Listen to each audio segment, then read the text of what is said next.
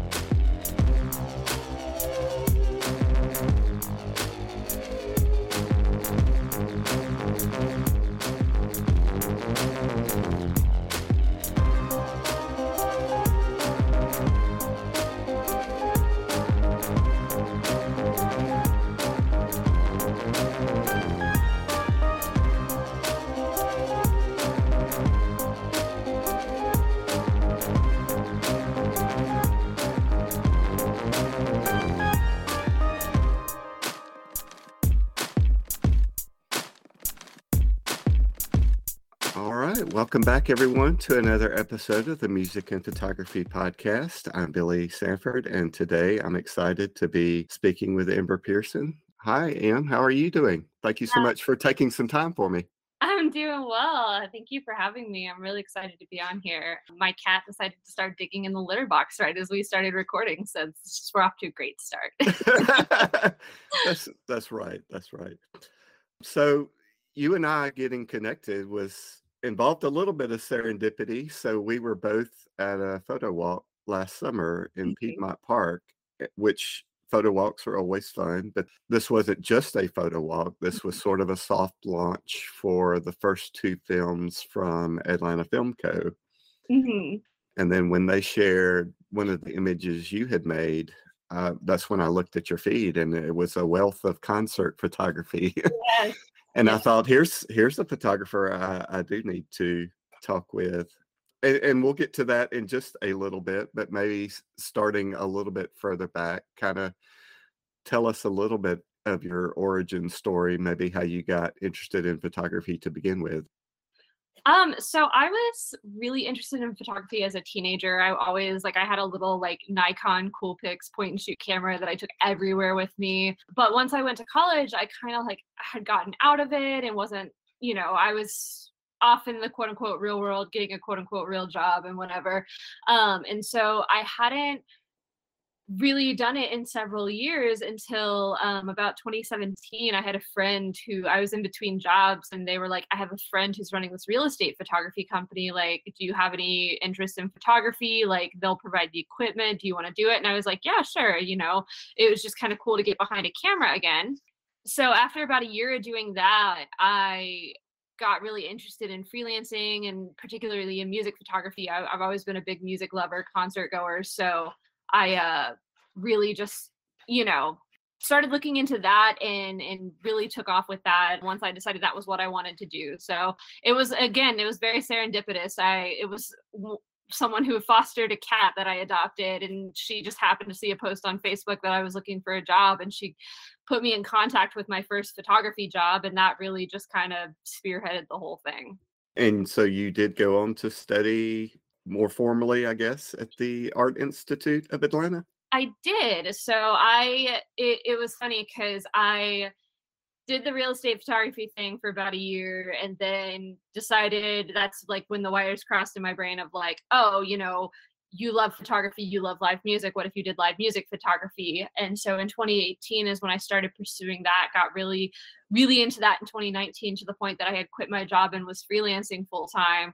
And so in the beginning of 2020, I was like, oh, I'm 27. I dropped out of college when I was 20 years old.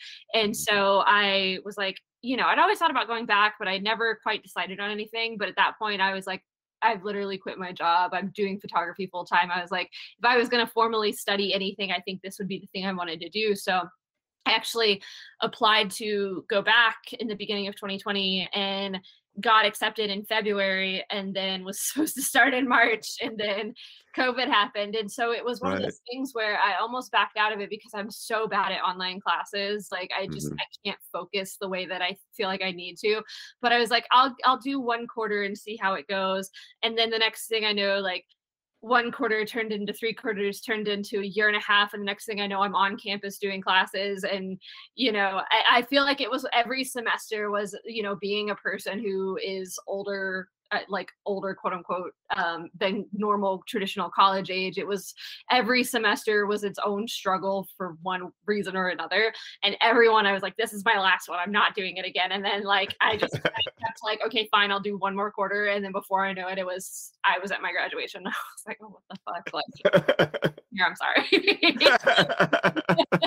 No, it's all good. So and you mentioned, we talked for just a little bit before we started recording, and as part of the media part of all of this, you had to do a project that didn't involve your major, but what was some of the curriculum like that was more centered specifically around photography?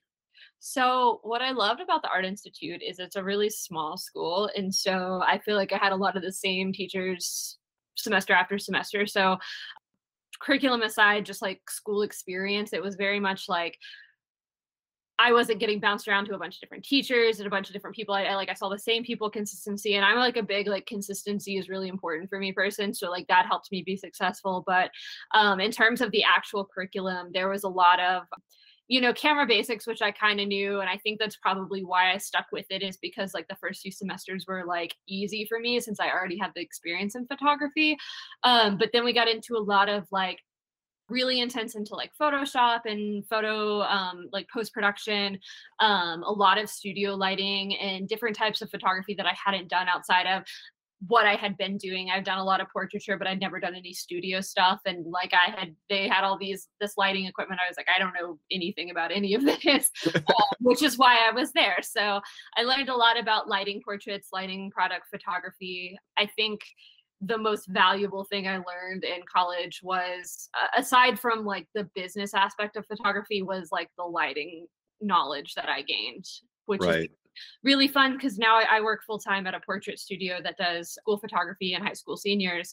And it's really kind of cool to be the person who can be like, all the other photographers have never worked with these lights before. And I'm like, oh, let me teach you how to do this. Like, let me I actually get it. I'm like the person who actually get it because I like spent so many hours in school to do it. Right. But yeah, no, it was definitely a really cool. I tend to get off on tangents and just ramble, but school was really it was a cool way to learn about like the more in-depth parts of photography that like you can teach yourself, but it takes you just so much longer when you don't have the resources of like a teacher and the equipment at your disposal. So it was really cool. I did a 2-year degree, and I think that if I had done it for 4 years, I would have burnt myself out because again, I'm old and college is hard. No, I get that. What about just sort of the advantage to having access to the teachers and your fellow students and kind of bouncing off, whenever I've been in a situation where I've been surrounded by other creative people, right, it inspires me. It kind of pushes me out of my comfort zone, or to do, maybe to try things I haven't tried before. Did you have a little bit of that during that experience too? Yeah, I definitely did. It's really cool because, you have you have textbooks, you have teachers that are teaching you the like technical correct way of doing things, but there's so much room for experimentation and your own personal like spin on things. And so it's really cool when you have your foundation of like the technically correct information, and then you have a room full of 10 different people, including your teacher, who are all already photographers. You're all creative people, you all have your own ideas. And so it's a lot of, again, pushing you out of your comfort zone.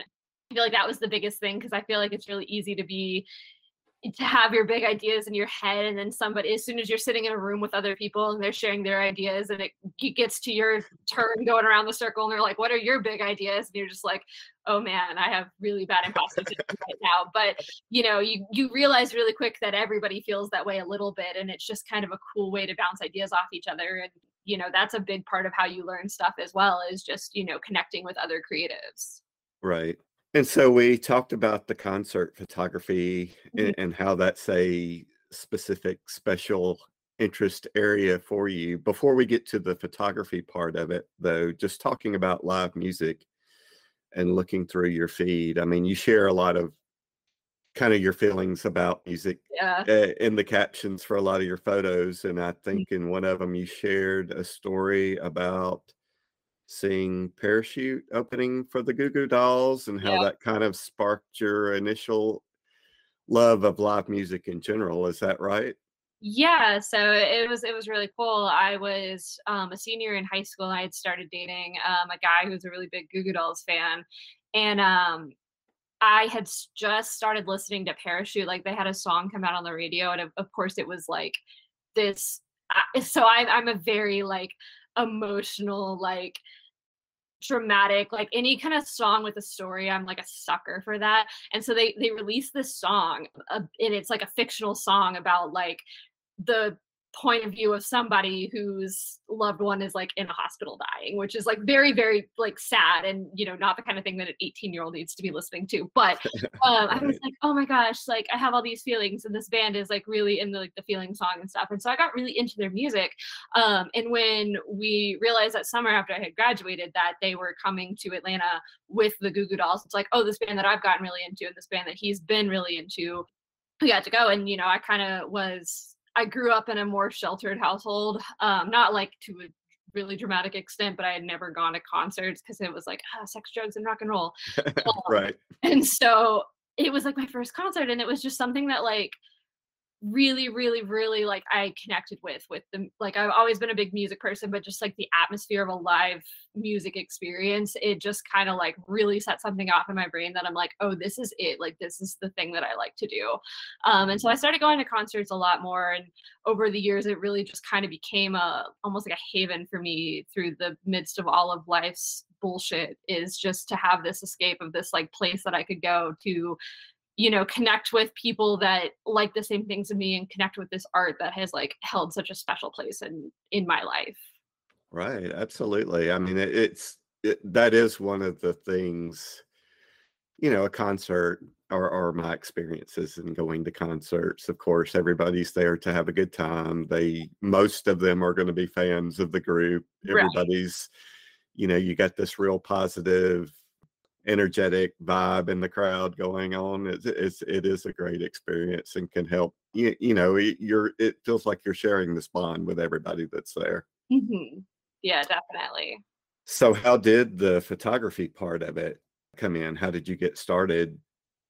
So back in 2016, this is a lot of backstory, and again, I'm very wordy, so I'm going to ramble about this. That's all good. Back in 2016, I was in a car accident that like was really severe. I broke my pelvis in 3 places and basically had to learn how to walk again. And I had been at that point going to concerts for several years and like really enjoying them for several years. But I think after that, I went through that, and I went through really just like a really traumatic abusive relationship, kind of like concurrently with the healing from that car accident. And once I like got out the other side of both of those situations, I was just kind of like, I felt like I was just kind of coasting in life. I was not like, nothing was making me that happy. Like I was finally out of all of the shit storm of everything that had been going on, but like there was nothing that I was that excited about. And I remember it was 2017, I believe, April of 2017. It was Andrew McMahon at the Buckhead Theater. I bought a ticket. I went by myself. Like I hadn't really done that much of going to concerts by myself, but like he's one of my favorite singers, like forever and always. And so I went to the show. Again, you talk about like meeting people at shows. I met a girl and her 2 twins, her kids, and like now at every Andrew McMahon show, I see them and connect with them, which is really cool. We're still like Facebook friends and all of that.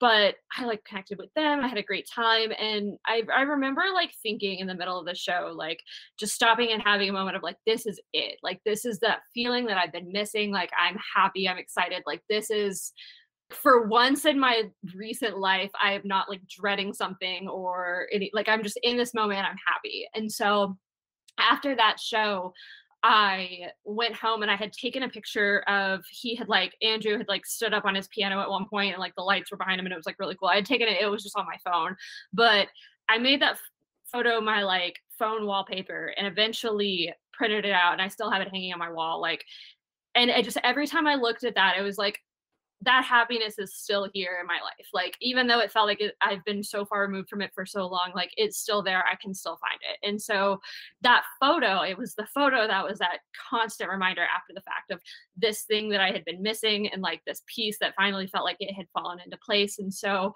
that was the same year I kind of had picked up a camera again. And so those two things kind of converging was, oh, I'm finally taking pictures again. I'm finally like getting behind a camera again and pursuing photography again. And also, like, I finally figured out that live music is this thing that is like absolutely a haven for me and my happy place and this really important facet of my life as well. And so it just took a few months after that for that to really kind of converge. And I want to keep doing that. I want to keep capturing these moments, not just for myself, but I want to be able to, and I've had people, and I've never really talked too much about this being my goal behind concert photography, but I've always wanted to capture the moments and have my photos feel like you're there at the show. And Right. it's so funny because like I've had people come up to me and had people message me on Instagram and be like, oh, you took pictures of my favorite band at like the Masquerade or whatever. And every time I see your pictures, it's like being back at the show. And it's just like really, really cool to have people say that, especially when it's not something that I didn't make it like known that was my goal with my photography. It's not like people were hearing me say like, this is what I want to accomplish, and they were validating me. They were just validating me because they felt that way, which was really, really interesting and really cool. It's a very, Yeah, definitely. I would have to imagine that's very gratifying, for your images to be able to resonate with somebody in that way. yeah, absolutely. So you have photographed several different types of genres and at different venues, indoors, outdoors, small clubs, big, State Farm Arena is a big place. So what are, I guess maybe talk a little bit about the differences in how you approach photographing different types of music at different venues, and kind of maybe what are some of your personal favorites. I mean, you do great at all of it, but kind of what's the different atmosphere at those different types of places? I think that I enjoy, and I've always been an enjoyer of a lot of different types of music. And so I feel like I enjoy a lot of different types of shows. I think so I grew up when I was in high school, like when I was not listening to like, you know, sad acoustic guitar kids singing about their fictional wife dying. Like I was listening to like Fall Out Boy and My Chemical Romance, like a lot of pop punk stuff. And so I feel like a lot of that like pop punk, like really high energy, like band members that are like lots of jumping on stage or jumping into the crowd, like lots of movement, lots of stuff. Like I feel like those have been the shows that I really, get the coolest shots at, like have the most fun at. So I really do enjoy that. I've shot shows like that from like places like the Earl and 529, like little tiny venues in Atlanta, up to State Farm Arena. I don't think I would necessarily classify sorry, not Fall Out Boy, 21 Pilots as pop punk. They're definitely more of a poppy band, but I photographed them at State Farm Arena, and there was lots of crazy jumping off stage and nonsense like that. That was really fun. So got some stuff like that. Anything that's like super high energy, I think, is probably my favorite genre to photograph. In terms of like favorite venue, I don't know, like they all are so cool for different reasons. Like it's really cool to shoot at State Farm Arena and like have the huge pit and have the huge stage and things like that. It definitely feels like, I think a lot of music photographers who get really involved in the local scene, they have a hard time feeling like they've like quote unquote made it. Like, Mhm. because music photography, there's a lot of people who want to get into it. It's like not always easy to find opportunities. So when you shoot a big venue like that, it's just kind of like, holy shit, like I'm really here. There's like, like 60,000 people or whatever. Like there's so many people and I'm in front of all of them, like taking a picture of this artist that they're here to see. Like that's really cool. But there's definitely something to be said for like remembering your roots. And I feel like I still sometimes will photograph shows at the Earl if I've got a publication who needs a show covered there, or I have a friend in a band and stuff and they're playing there. Like I will still get down on my knees and sticky covered floors to get a cool shot from a stage that's 6 inches off the ground. So Right. they definitely are all very fun in their own regard. And I feel very fortunate that I've gotten to experience the whole like spectrum of shitty dive bars up to arena. that's very, very cool. And so I'm very fortunate in that regard. Yeah, definitely. So, in the sense that you're there working, I would imagine at a big venue, it's nice to be able to move, to have a little bit more room to move around. Yeah. But just as a music fan, I feel like maybe in the smaller venues where it's more intimate, maybe there's a little bit, in a big place, the artist up on the stage, there's some separation from the fans, right? But in those small places where they're right up against the stage and you get that even more energy feedback, I guess. Has that been your experience, or what are your Yeah, take on that?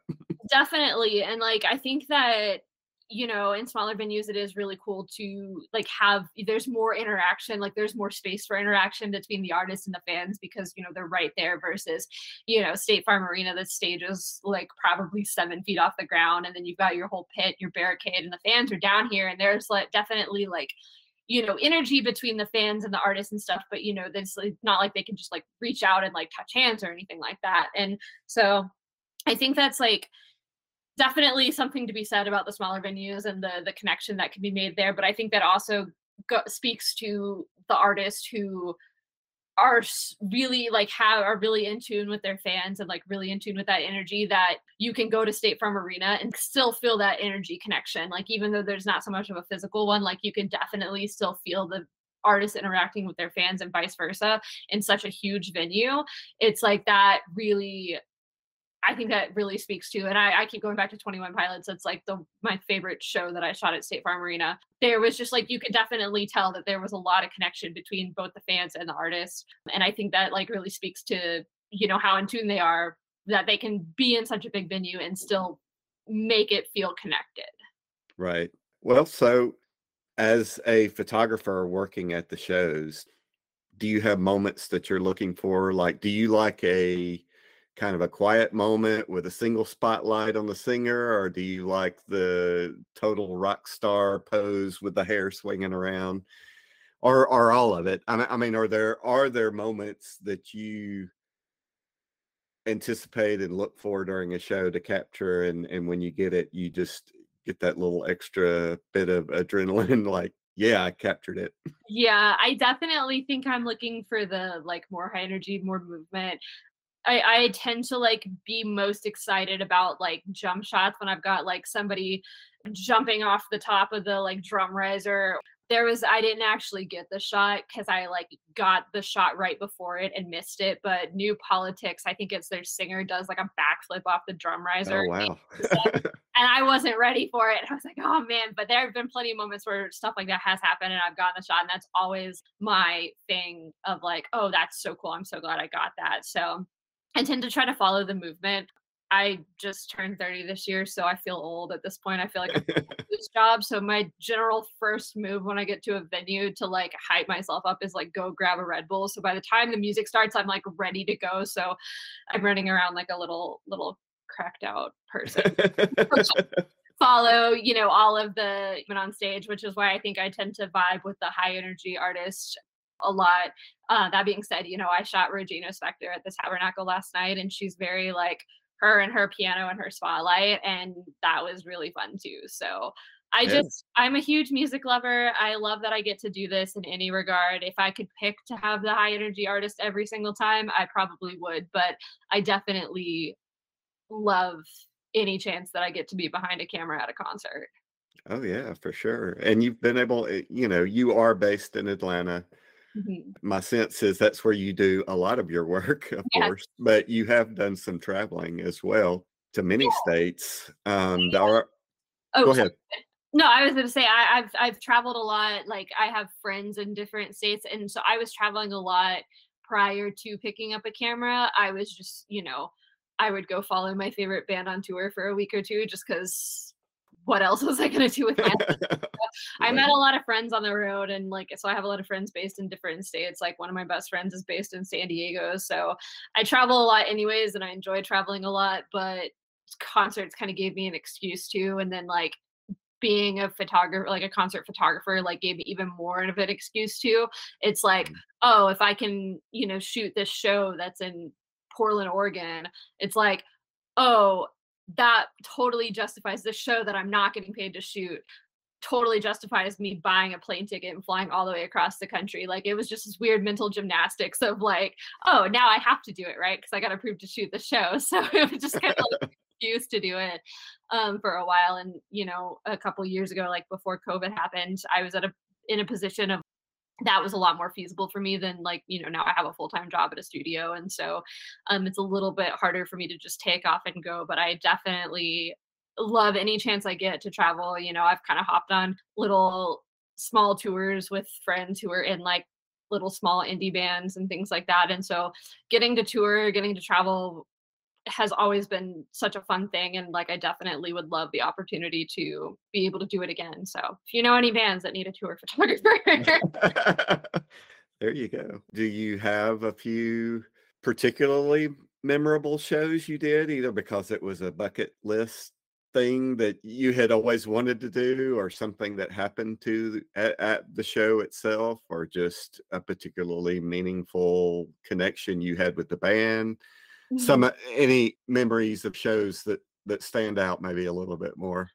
There are a couple. So one of them being able to photograph Andrew McMahon after having that experience that kind of sparked my whole like interest in concert photography. I've actually been able to photograph him twice since then, which has been that's always really cool. Another favorite band of mine is Magic Giant, and they were playing Knoxville on my birthday one year, and it was actually January of 2020, and I was driving up there to see him anyways, and on a whim messaged the publicist like on Instagram on my way up, and I was like, hey, what are the chances you guys want a photographer tonight? And so I got to photograph that, which was really cool. So that one was really fun because it was a band that I was a huge fan of, and so I had bought the ticket, bought the like VIP like meet and greet hangout before the show thing, which I had done with them before, and then I also got to photograph it, which was really neat. I think the thing that sticks out the most for a couple of reasons is I shot a festival in Cleveland, Ohio, where Hozier was headlining, and I've always been a huge fan of his music. I think he's like just incredibly talented in so many regards, and so it was my first festival I'd ever shot. He was a headliner, which was super exciting. And then I actually got knocked over. There were like 20 some photographers in this pit. It was insane. Oh, wow. I got knocked over and tore a ligament in my ankle right before his set started. And I was like, it was adrenaline. I was like, I'm not gonna sit and collapse right now. Like I came all this way to Ohio to shoot artists that I love so much. And so I did. I just kind of powered through it and then had to be wheeled out on a golf cart and then ended up having to have surgery on my ankle. It was like a whole thing, but it was worth it because it was just like one of my favorite sets that I ever shot. Right. Okay. And so, most of what we've been talking about up to this point is digital, of course. I mean, of course, in the sense that is the way that things work these days for the most part. But you have mixed in a little bit of film with some of your concert photography, and that is how you and I met, was through this photo walk around film. But what kind of sparked that interest, or what got you into mixing a little bit of film into your workflow? So someone who I was really good friends with when I had like started back in like 2018, 2019, I think is when I met him somewhere. Time is hard for me.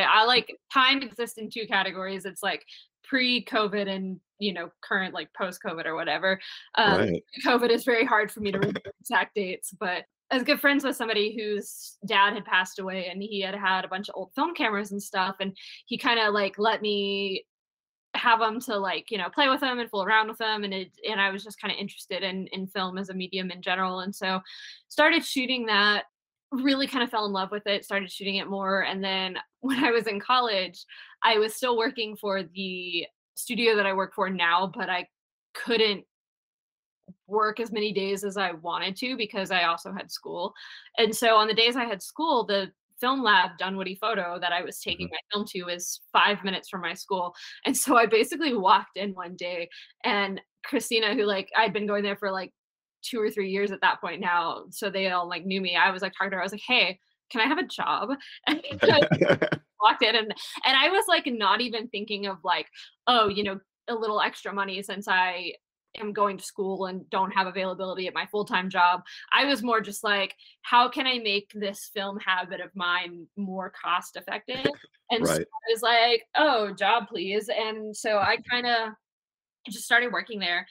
It was great. It was like the easiest job I've ever gotten in terms of like we already knew each other, so I didn't have to go through any kind of like weird interview or uncomfortable anything like that. So I actually still work over there as much as I can. Like when my job gets slow, I'm over there, and that's how I met Bill and how I got really involved in the Atlanta Film Company and stuff. And I've got to on several of their film stocks that they've released. I've got to have it before it was released and be one of the testers, which is really exciting. And so I think it was one of those things that I just kind of happened upon, became really interested in, and then I surrounded myself with people who were super interested in it. And so that really, just kind of like fueled my interest in different formats of film. And then being in college, I took an alternative processes class, so did some like wet plate large format stuff. And so Oh, it's just like, oh, this is so cool. And then the reason I really integrated it in with my concert photography was almost entirely out of spite for a very, very condescending, like old white man photographer at a show one time who was basically like, back in my day, we had to shoot it on film. And I was like, you know what? I'm going to shoot it on film. And so I have, and I do, and I really enjoy that as well. And it's just kind of cool because, concert photography and film photography both like present their own unique challenges if you are right. just, very used to just like standard digital photography.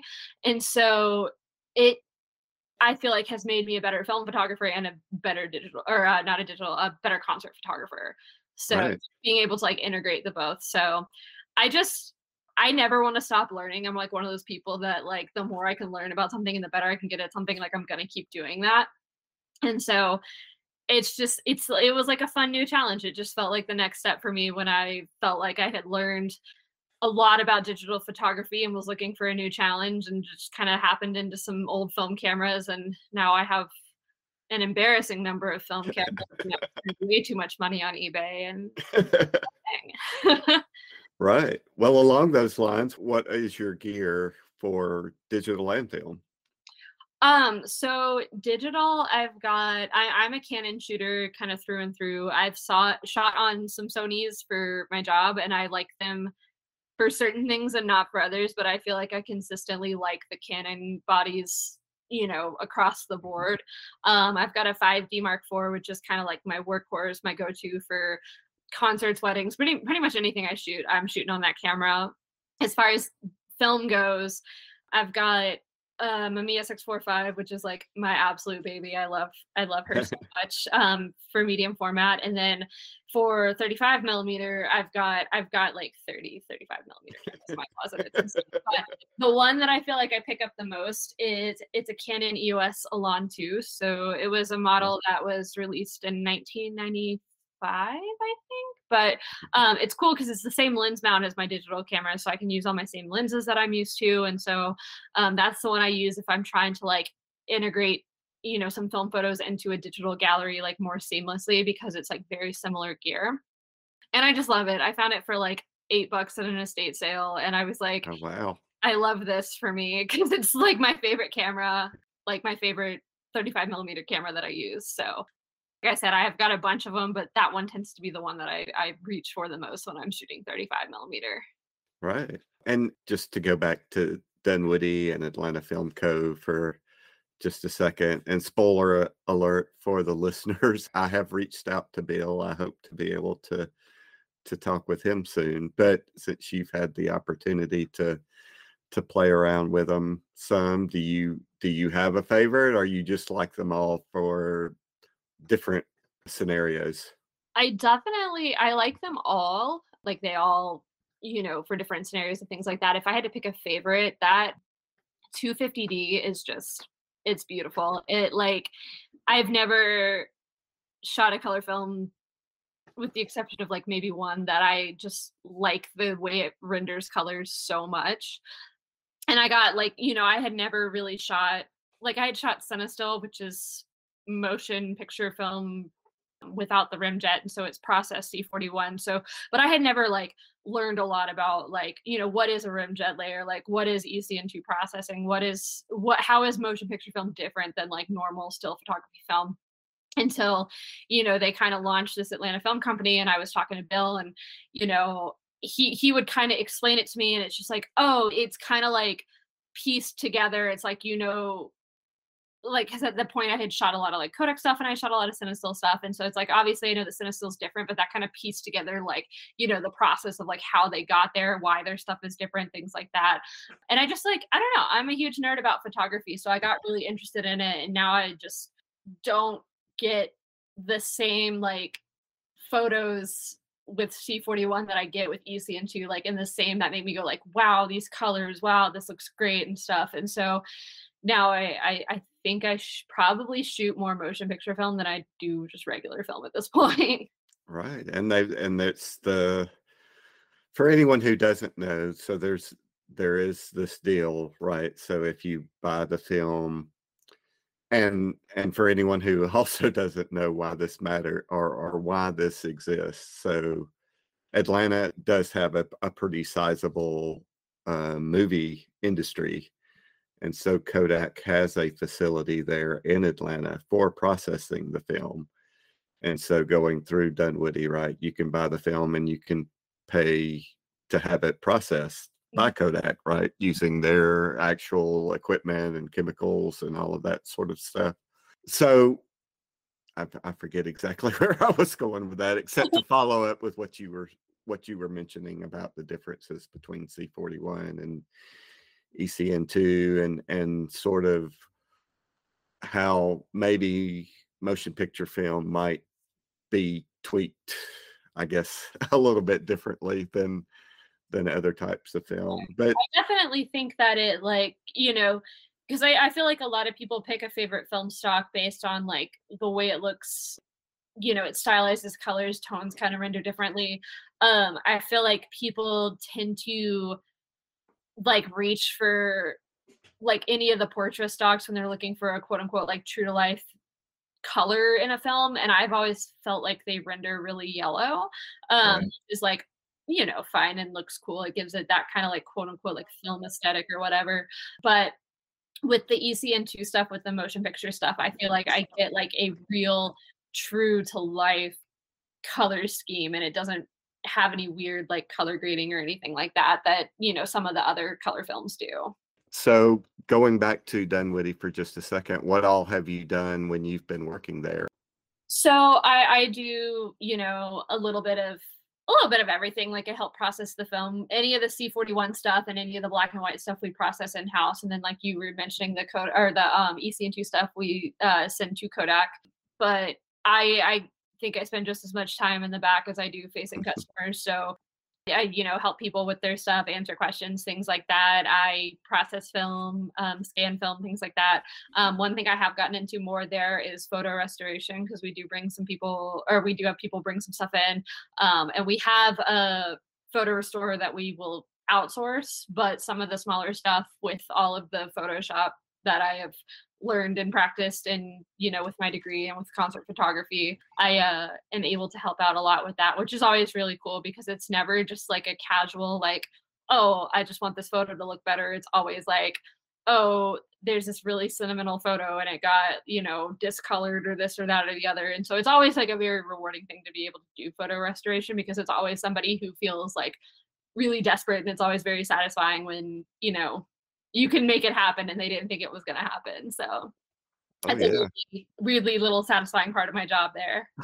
For sure. I mean, that's great to be able to help people in that way. Do you enjoy the digital workflow? Yeah, I definitely, I love every part of the workflow. I love taking the photos. I love editing photos. Like I said, I've gotten pretty proficient in Photoshop, and so like that's really fun for me.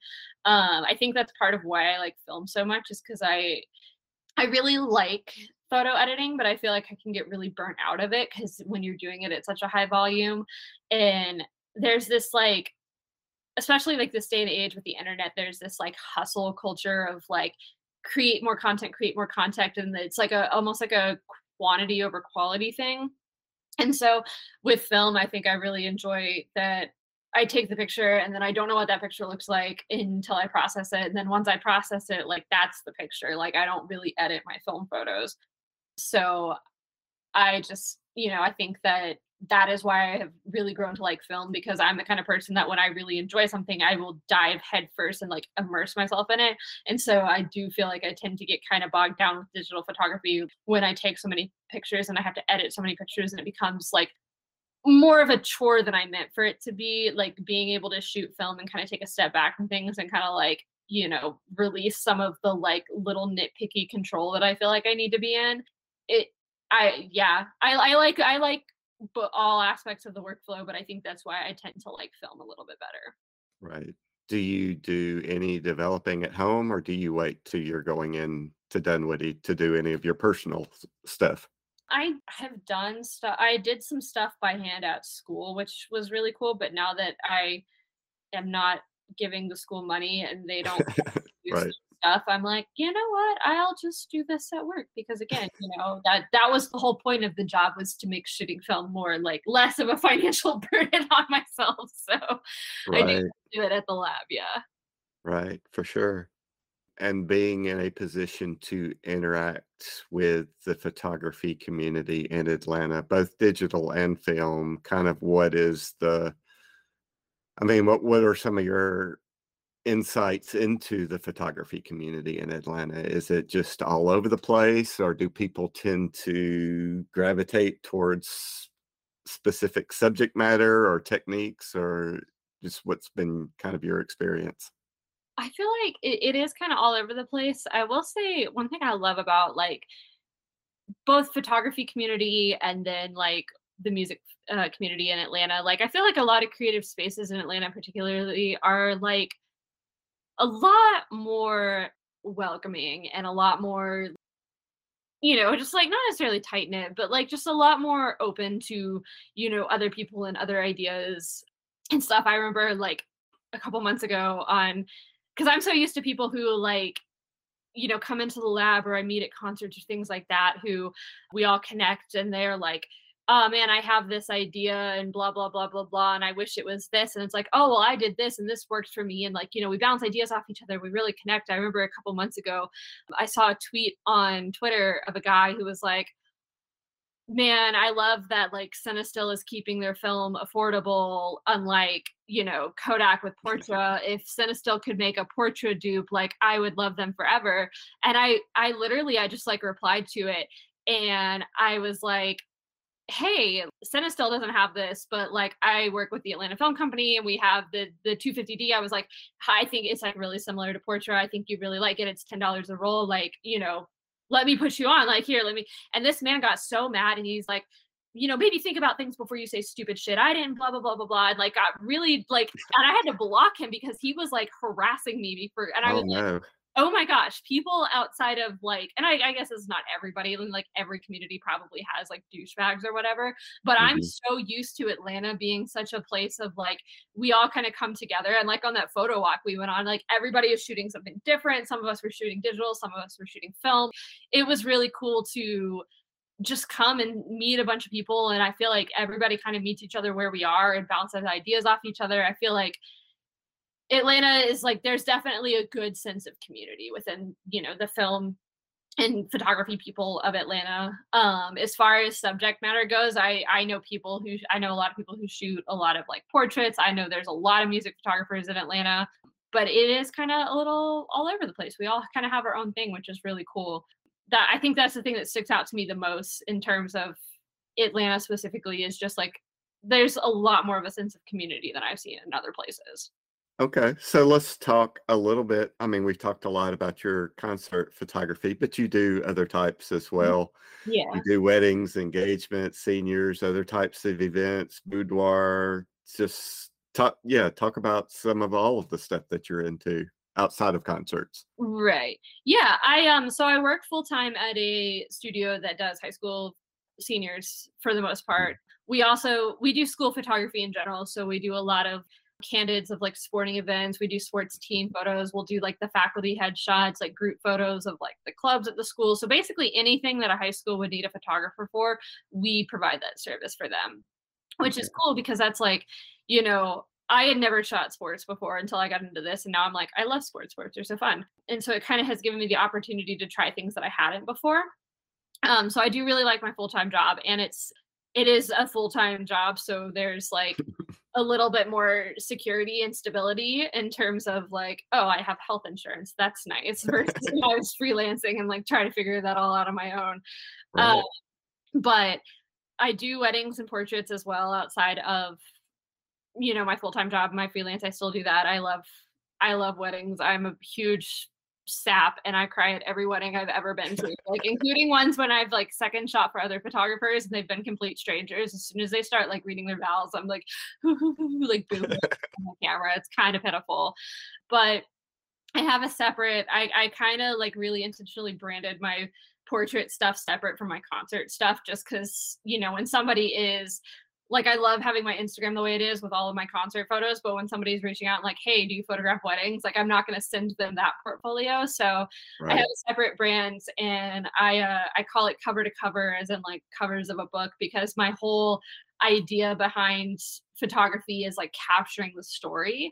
And so that's kind of like my tagline. That's kind of my brand and stuff. And it really is like, despite being branded totally different, like it's very similar to my approach to concert photography, is like, you know, telling the story of that show or telling the story of that wedding and things like that. So I do that as well.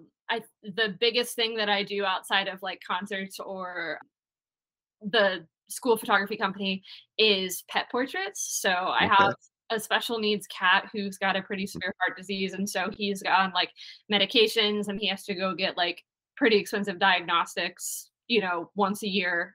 It was more frequently than that up until this point. But basically when he started having complications and we were having to go and he was racking up all these vet bills, I did a fundraiser that was like, hey, I'll do pet portraits, like pay what you want. There's no like session fee or anything. It's just all donation based. And that worked out so well. And I was able to cover all of his vet bills doing that I decided to just make it an ongoing thing. So I've got a page on my website where if you want to get pictures of your pets, you can just, you know, put an inquiry in that way. And they're still just, they're donation based. They're pay what you want. They're a little bit, they're based on the availability I have based on my calendar with like, you know, my gigs that are paid and things like that. So I'm Right. going out of my way to like make room for them in my schedule. But, you know, it's definitely something that has helped. And, you know, people have been incredibly generous. And it's cool because, you know, I think it's one of those things people don't necessarily think to get photos with their pets. But like with me, my cats are my babies. So like they're part of my family. So of course, like I'm the kind of person who would do that. But I think a lot of people don't necessarily think to do that. And then when they see like the chance to like, oh, it's not like, you know, a photographer that is going to charge me, you know, $500 or whatever their session fee is. It's like I get to name my price, that they're more likely to do it. And then of course they see pictures of my little fuzzy cat and his, you know, all his issues, and they're like, oh, well, it's a good cause. And so it kind of like is great because it helps me out with like paying for his care. And then it also like helps people out. It's like, oh, it puts the idea in their head of like, I should get pictures of my dogs or my cats or whatever pets it is that I have, because I never would have thought of it otherwise. So, and it's Right. fun. It's like, if I could take pictures of dogs every day, that would be my dream life. It is great. I mean, I had an opportunity early on when I was learning photography. This couple that I knew ran a rescue service, and they had somebody that normally did pictures for them, Mhm. but there was some sort of, they needed some pictures of some of their foster animals and asked me if I would come take them. And that was not an area I had any expertise in as well. I did my best, but just great to be able to, you know, use photography or anything for anyone, I guess, that thing that you're passionate about to try and help out with a cause like that is great, I think.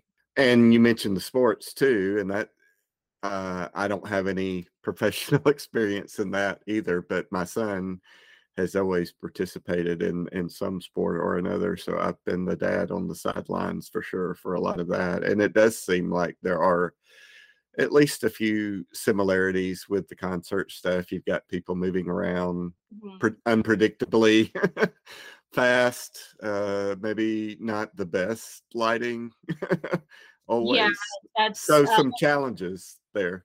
Yeah, definitely. I feel like one thing that I like remember specifically in terms of weird lighting and camera settings and stuff was I photographed a water polo match of all things. Oh, And wow. so aquatic center with like fluorescent lights and like windows on one side, so the lighting is super weird. And then you've got the blue water and all of the walls are painted yellow. So like trying to get the colors right and the white balance right in my camera, I was like, this is insanely challenging, but it's like really fun. And so it's definitely very similar, like you said, of concert photography, where a lot of moving around, a lot of like following subjects, things like that.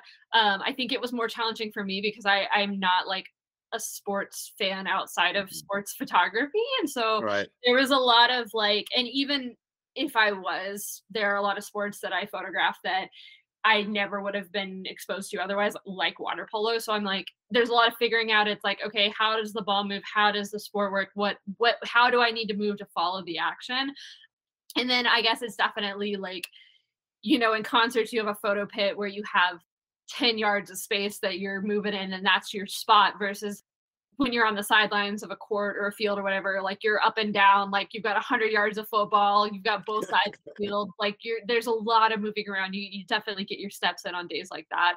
And I think that I've gotten one black eye in my life from getting hit in the face, or getting hit. The camera got hit by the football and my face got hit by the camera. So there's definitely a couple occupational hazards there, but it's fun. I really like it. It's again, I'm one that really loves a challenge. And so getting thrown into the world of sports photography just by default because of my job was really like a fun whirlwind. And you touched on the weddings and engagements and comparing it with your concert photography, where you want to tell the story of the show. And you also want, you know, in an ideal world, you'll be able to capture the essence of what it was like to be there to a fan who might have also been there. But for the other work, and you kind of talked about it a little bit too with the restoration work that you do. But in the photography, if you are capturing these, you know, really special moments for people, kind of what is some of the feedback that you've gotten from people who you've done that with that really was meaningful to you, that let you know you kind of that they really appreciated the work that you did, that connected with your goal of doing it? Right. So a lot of wedding photographers will do this, and I tend to do this as well, where when I have a wedding client, the first thing we'll do before the wedding even happens is sit down and I'll get the venue or the venue's timeline in terms of like, we are allowed to be there from this time to this time. This is when send off is. This is when ceremony is, like all of the basic times. And then I will put together every minute accounted for the, 8-10 hours, however long I'm there, of like, okay, this is when we're going to do family photos. This is when this, and then, just basically like, how are we going to coordinate this day to make it go as seamlessly as possible, where I'm able to get all of the shots that I get. And so, I make a really in-depth timeline. We go over that, several times before the wedding even happens. And then I'm there, with one or both of the people in the couple, I'm with one of them at all points of the day, basically, to kind of help them along and help that along. And, sometimes I kind of have to be the asshole that's like, all right, auntie and uncle, like we'll talk to you in a minute, we've got to go take photos now. So I kind of keep the thing moving and stuff. And so that, and then also I tend to be like, I was a super awkward kid in high school and stuff. And so like I was the shy one. I tended to be a little bit of a wallflower, but I think that kind of helps me because despite the fact that I'm like a bazillion different colors, I have a like very, knack for kind of like falling into the background of places. And so I keep the timeline moving, but when the, like reception's happening, ceremonies happening, moments are happening where people are like interacting with each other, I feel like I can kind of fall to the background and really kind of capture those candid moments as well. And so that's something that I've gotten a lot of good feedback on, was people, when they get their wedding photos, they're like, oh, this is so cool because we have all of the like, fun, trendy editorial poses that we wanted to do. And we saw this shot on Pinterest and we wanted to recreate it. And we got all of those. But like, oh my God, I can't believe you got this photo, this really sweet photo of like me hugging my dad, like after the father-daughter dance and things like that. And so I tend to take a very hybrid approach to both like editorial and documentary style in my wedding photography, because again, like that's all of it. Like you want to have the cool, fun, trendy photos and like dramatic poses that you want to hang up and put on your wall, but like you also want to have those moments with like your family and your friends and the person you just married, like to remember what the day actually felt like. And so that kind of tends to be my approach, and it again involves a lot of Red Bull on my part because I'm having to be 17 different places at once. But I did have a bride one time come up to me after her wedding and say, you were a better day of coordinator than our actual day of coordinator. And I appreciate that. So I definitely like my I don't know if you know anything about astrology, but my Capricorn moon really comes into play, and I really kind of take charge and keep the day moving as much as I can. So Right. I really try to like go out of my way to make sure that like, because I like to think about it like I'm really extra. What would I want if I was getting married? What are the photos that I would want? What is what I would want to remember? And I tend to take that approach with every wedding that I shoot, because it's like, most of us only do this once or twice or however many times. Like it's not something that happens very frequently in your life, and so it's a special day. So Sure. I just try to be mindful of that when I'm doing weddings. Oh yeah, and I'm sure it's appreciated. I've been a guest, obviously, to several weddings. I've only been on sort of the inside, behind the scenes in a handful, but it seems very hectic and chaotic. So, in addition to the wonderful photos, I'm sure they appreciate someone who can help keep things going and on track. I'm one of those people that I think this is probably what makes me a good concert photographer, a good, good person to work with teenagers. But I'm one of those people that I can thrive in chaos. So I think it's, a lot of people get to wedding day and they get super bogged down and super overwhelmed. And I'm just kind of like, all right, we're just going to keep moving, keep going through it. So, I tend to stay very like even keeled and stuff through situations like that. So I definitely think that works to my advantage and when I'm working weddings. I would think so. So last thing I wanted to ask you about goes back to some of the stuff that you've talked about in the captions on your Instagram feed about the meaning of behind some images to you, the personal meaning for you. And I think, as it applies to these two things, music and photography, I think, music is critically important to most people. Not a lot of people don't have any opinion about music. A lot of us love music. We have music that's very important to us. We lean on it to get us through hard times, to alter our mood, maybe put us in a good mood if we're not in a good mood, or sometimes you just like listening to sad music for whatever reason. But the point is, it is an important thing to help us get through life. And I think for a lot of the hobbyist photographers, I should say, that I know, photography is that thing for them that kind of, it's their escape, right, from the real world and whatever may be weighing on their mind, or any troubles they've got going on at home or at work or at school or whatever the case may be.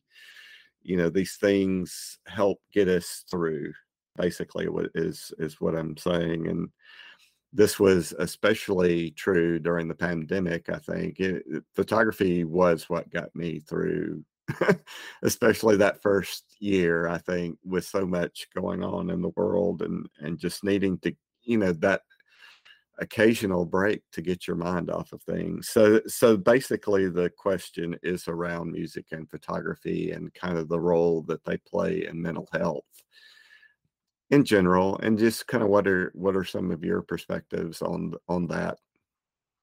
Yeah, I definitely, so, like I mentioned, when I started kind of getting into concert photography or started becoming interested in it, I was at a point in my life where live music was such a just like I said before, I think I used the word haven, and it just felt like this, place to just be like in the midst of all of the like shit show of life that was going on around me. It was a place that like I could just go and just be. And music has always been something that, like, song lyrics have always been something that have really resonated with me. Most of my tattoos are song lyrics. Like, I have such an appreciation for people who can write, and it's not just song lyrics. I'm just like really big on words in general. I read a lot of poetry, and I think it is so incredible the talent that some people have to take such a deeply personal experience that they have had and write it in such a like a vulnerable and succinct way that I obviously am not going through the same thing that this person was going through when they wrote this, but like, the human experience is so much more interconnected than we realize. As much as, our feelings feel very isolating sometimes, and our situations themselves are very unique in and of themselves. In the grand scheme of things, it's like we all have felt similar things, and we all like can find comfort in that like empathetic approach to consuming art, like music and things like that. And I think that's why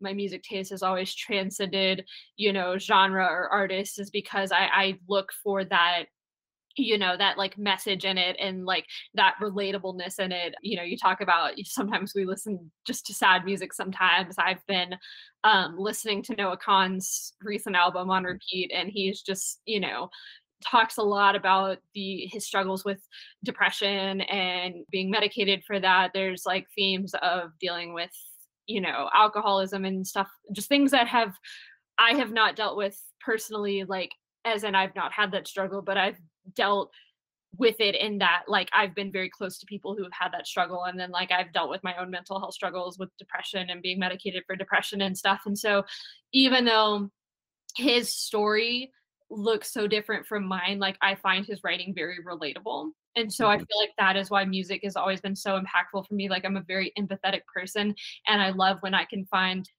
pieces of my own story woven into something written by a total stranger. And so I think that is the kind of the core of all of it, is just my love of music. And then combining that with just the atmosphere of the live music, that's why concerts became such a huge part of my life. And then as far as photography goes, like I'm just a hugely sentimental person, and I love remembering things. And so these songs that mean a lot to me, I've actually done, like, I don't know if I've posted a lot of them. I've done a lot of like self-portraits that were like inspired by and based on different song lyrics and stuff, as well as like obviously my concert photography. So, it's an outlet for me to take this thing that like I found very relatable, and I found like very comforting in my times of like feeling whatever I'm feeling. And it's a way for me to like kind of join in on that and like express, my version of those feelings, if that makes sense. So I just think art is so cool like that, where, we can again express something that's so deeply personal to us, and yet when we find ourselves in that position of just like being open and being vulnerable, we become very relatable to other people who are also going through their own like deeply personal situations. I agree completely. And it's just, and it's a thing you've touched on a couple of times. I think it just, being able to relate to someone else, another human being, and kind of the journey that they've gone on. These are just tremendous gifts that we have, I think, to be able to share with one another and connect with one another through. But this has been great, Emma. I really appreciate your time. How can people follow along and get in touch? I am on social media as M Pearson Photos everywhere: Twitter, Instagram, Facebook. If you are interested at all in like weddings or portraits, it's just cover to cover portraiture on all the same platforms. I am on TikTok. I'm not great at TikTok because again, I'm 30 years old, so I'm doing my best. But if you want to see the best of my work, Instagram is probably the place to go. Awesome. And I will include links to those in the show notes. And again, just really appreciate your time. Yeah, thank you so much. It's been great. Thank you again so much to Em Pearson for taking time out of their busy schedule to chat with me about music and photography. Please do check out the show notes and give them a follow. And thanks, of course, as always, to Mike Gutterman for our theme song, Timeless. Mike has all kinds of music available on his Bandcamp page at mikegutterman.bandcamp.com for content creators. So if you're looking for production music for your podcast or YouTube channel or documentary, definitely check out what Mike has out there. If you'd like to get in touch with the team at Sunny 16, you can do so at sunny16presents@gmail.com. And as John Whitmore might say, always try and be a decent human being.